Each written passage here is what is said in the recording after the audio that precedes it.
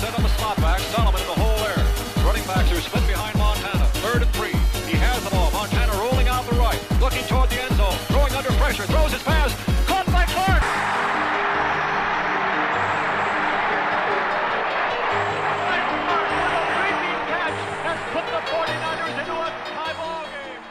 Hello everyone, and welcome to the latest edition of the 49ers Paradise podcast show. Thank you all once again for tuning in. This week's show is brought to you by the 49ers Paradise store, and in particular the Mitchell & Ness 49ers Paradise Throwback store. You won't want to miss the sale that begins tomorrow in the 49ers Paradise Mitchell & Ness store with 20 to 50% off Mitchell & Ness wear, including authentic replica throwback jerseys. It's something that is not going to be duplicated this year, so be sure to get into the 49ers Paradise Mitchell & Ness store. Just click the Mitchell & Ness links that will appear on the 49ers Paradise main page towards the top right-hand side, or follow any of the links to the 49ers Paradise store because you will not want to miss this sale that begins Tuesday, September 12th. Alright folks, that brings us to this week's show, and right off the bat I want to let you know about a brand new feature to 49ers Paradise, or rather a redesigned feature, the new picture gallery, which is available through any of the navigation bar links under the sideline heading. Click on Pick Gallery and you can get a load of photos from the 49ers' most recent activities, whether it's a game, a press conference, etc. It is updated throughout the day, throughout the games, so as pictures are taken, they're put up online and they are sent directly to 49ers Paradise. So you'll definitely want to check out the new picture gallery. It's also got a great archive of some past 49er greats and, well, not so greats, but you will not want to miss out on checking out the new 49ers Paradise photo gallery. Once again, you can get to it from the sidelines category in the navigation bar on any of the pages on 49ers Paradise. So this week I have a question here from Rob in Sydney, Australia. Rob's writing a long way, and he read about the injuries to the 49ers offensive line that occurred in this past week. And Larry Allen and Jonas Jennings will be unable to practice this week, and most likely both will be out for this week's game at the very least. So Rob was wondering what the situation is and how the 49ers will be able to get along without these two players who are obviously going to be a big part of the 49ers' plans this season, and in particular opening up holes for running back Frank Gore and protecting Alex Smith. Now, my perspective is that this is a huge loss for the team, and I don't think that's surprising at all, although Tony Raggi stepped in quite admirably for his share of the snaps this past week, and the team has Adam Snyder waiting there in the background. I do think the loss of Allen and Jennings is a huge loss to this team. Now, it's going to impact the passing game more than the running game is my prediction, because I do believe that they'll be able to scheme around it a lot better in the run game, but if at the end of the day pass protection isn't there for Alex Smith, we're in big trouble. Now, I do think that the 49ers do have a lot more depth at the offensive line position than they did last season, and that's a good thing. But if one more player goes down, we are going to be seeing some serious trouble from the line. The other issue is we have some players there. These are big guys. They need to be rotated to keep fresh, and it's going to be harder and harder to rotate these guys as these injuries pile up. So MRIs have not come back yet, but we're hoping that both of these players will not be out too long. Allen has a MCL strain. Sorry for the brain squash there for a second. Allen has an MCL sprain, and it's undetermined how long he'll be out for.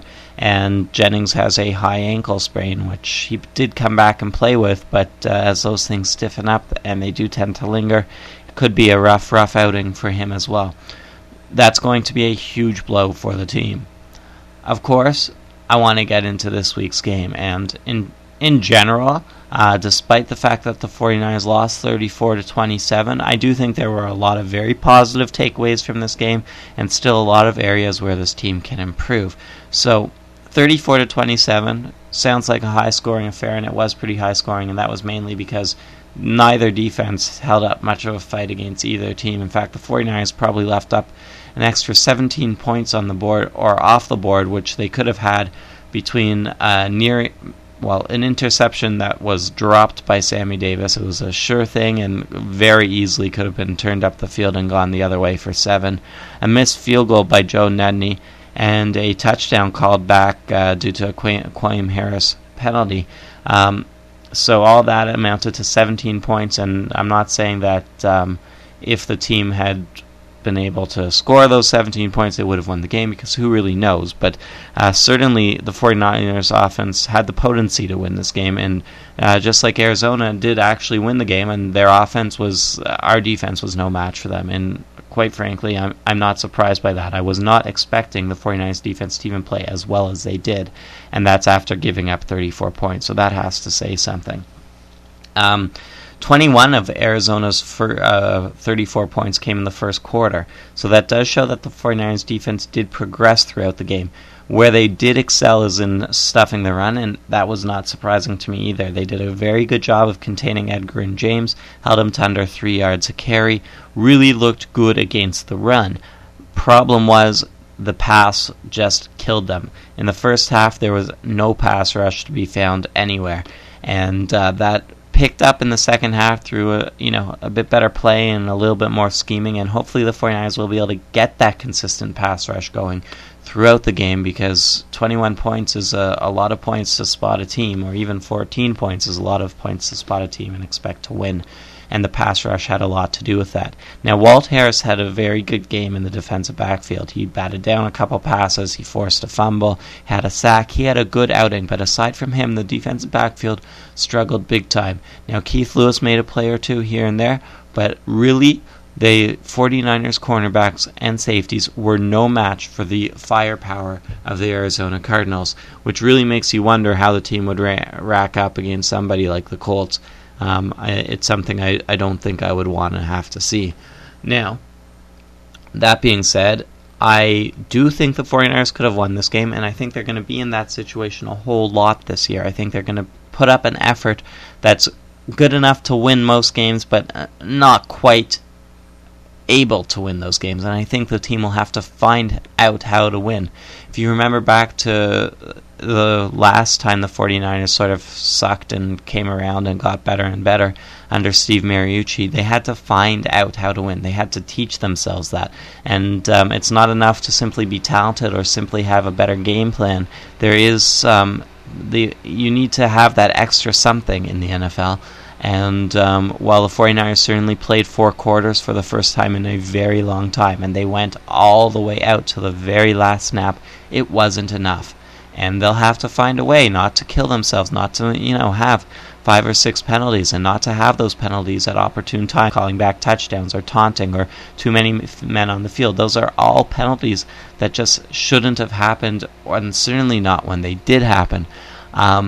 Those are things that will help this team win, but they're going to have to find out how to do that, and they don't know how right now. On the offensive side of the ball, I thought I was very impressed with the offensive line. Even with Jennings and Allen out, the offensive line gave Smith adequate protection, perhaps even better than that, and opened up the holes for the run game, and that was so much better than anything I had seen last season. I really just have to say hats off to them. Now, that being said, it's going to be, as I mentioned off the top of the show, a little bit more difficult to keep doing, especially if Allen and Jennings can't come back to action and come back healthy and soon, because those two big men were a big reason why the 49ers were able to control the line of scrimmage as well as they did on the offensive side of the ball. Alex Smith looked like a completely different player from last year. He looked a lot more like he did in the first game of the preseason. The team rolled him out, used the gadget plays, misdirections, and you know what? It worked. Smith was in a comfort zone. You could see he was making the tough throws. He was making good decisions with the ball, and had good clock management skills too. So I really think Alex Smith has come a long way, and if he continues to grow along these paces and is able to showcase that talent on a week-to-week consistent basis, then we have a real quarterback, and we can be probably pretty confident in his abilities. Consistency is going to be the key, and he's got to continue to learn. Don't get me wrong, he absolutely has to continue to learn and get better. But coming from where he was last year, this was a mammoth of an improvement. Now, there's no way I could talk about this game without mentioning Frank Gore, because This guy was an animal out there. In both the pass game and the running game, Frank Gore lit it up. 2 touchdowns. He was really, really a huge asset for the offense. 5.6 yards a carry. This guy is something that the 49ers were lacking since Garrison Hurst left the team. And quite frankly, gave the team quite enough reason to let go of Kevin Barlow. And now you see why. Of course, durability is a big concern with Frank Gore. Will he be able to last the season? That's a huge question. If he can, though, and if the offensive line can give him enough to make plays, then we're talking about a running back who's a serious back, can seriously hold his own in the NFL, and gives the 49ers that two-dimensional threat that they absolutely need. I would also like to mention that the receivers were pretty quiet. Antonio Bryant ended up with 116 or so yards. I think it was 116.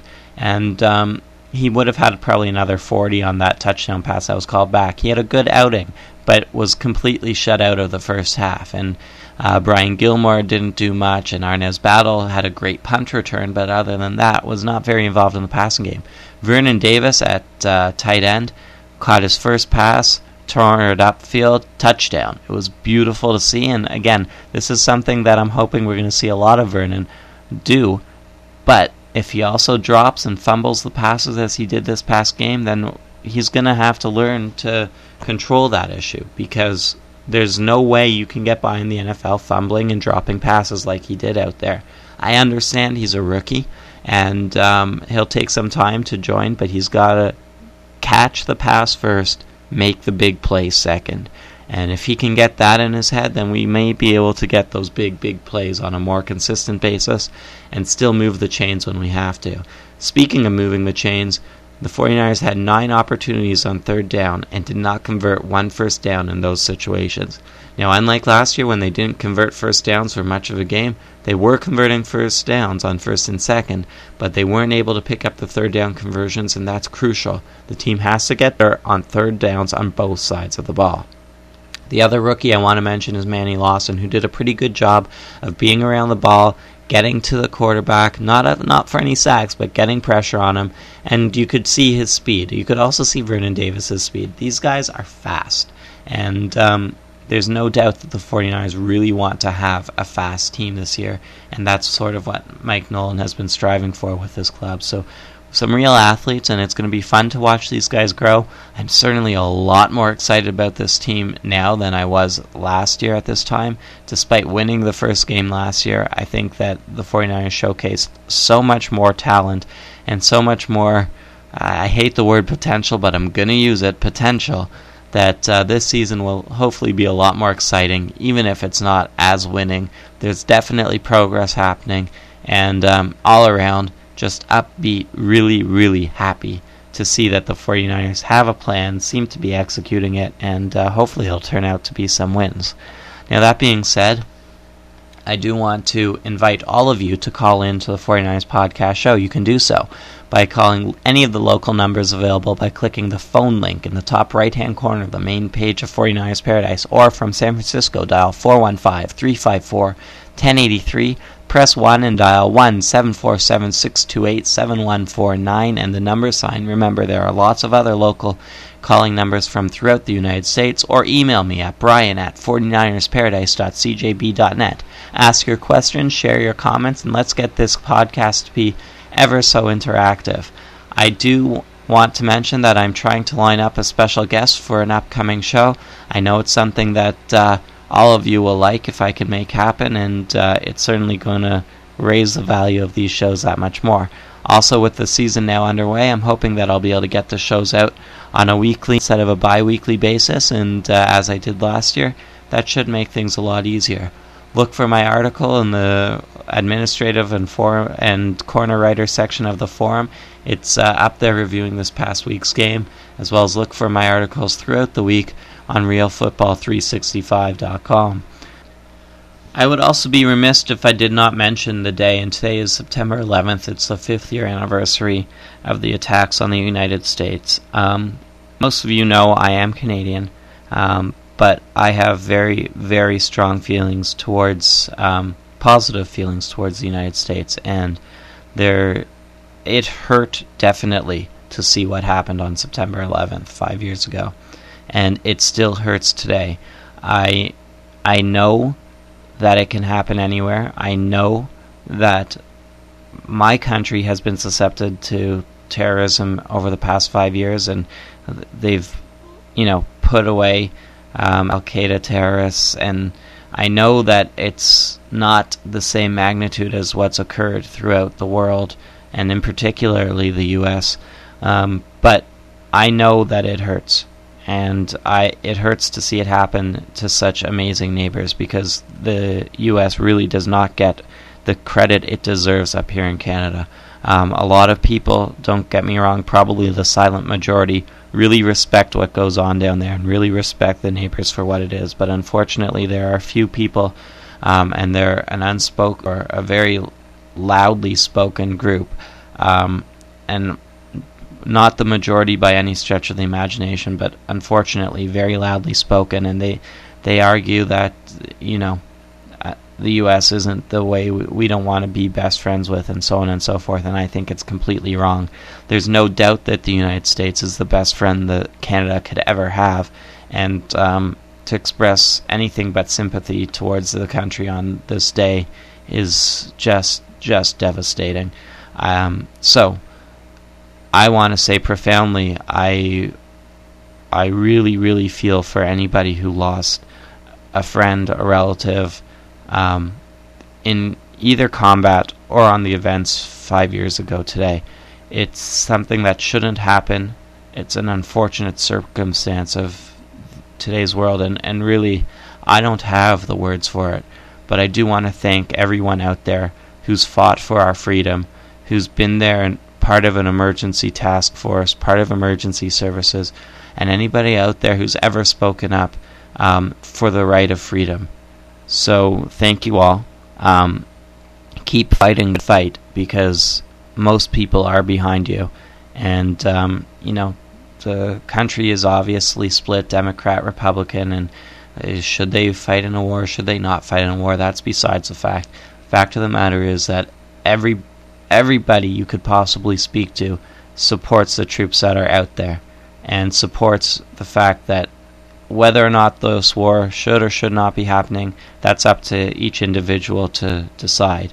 And I would never make an attempt to convince you one way or another. But I do strongly feel that everybody should support the troops and should put their energy behind making sure that these guys and girls out there know that we support them and that we're there for them, because they are doing an extremely honorable task, and they are fighting for our freedom. So thank you seriously and profoundly from all of us to all the people who are serving in any capacity and helping making this world a better and safer place. I did write a couple articles and poems back in 2002 on the 1-year anniversary, and they're posted in today's Hot Off the Press if anybody wants to reread them. But that's the closest I've actually been able to come to putting words to how I feel about the situation. And I hope all of you remember what it was like on that day, and don't let anything stand in the way of preventing that from happening again, because it should absolutely not happen again. It's just not the way any situation should ever be handled. It should never come to that. And one way or another, I'm sorry for rambling here, but one way or another, we all have to find a way to stop terrorism. So thank you all for tuning in. I'm sorry to end on such a somber note. I hope my ramblings did not go on for too long, but hopefully they were worthwhile. Until next time, be sure to check out all the great news on 49ers Paradise. Have a great week, and let's kick it up a notch for the next game against the Rams.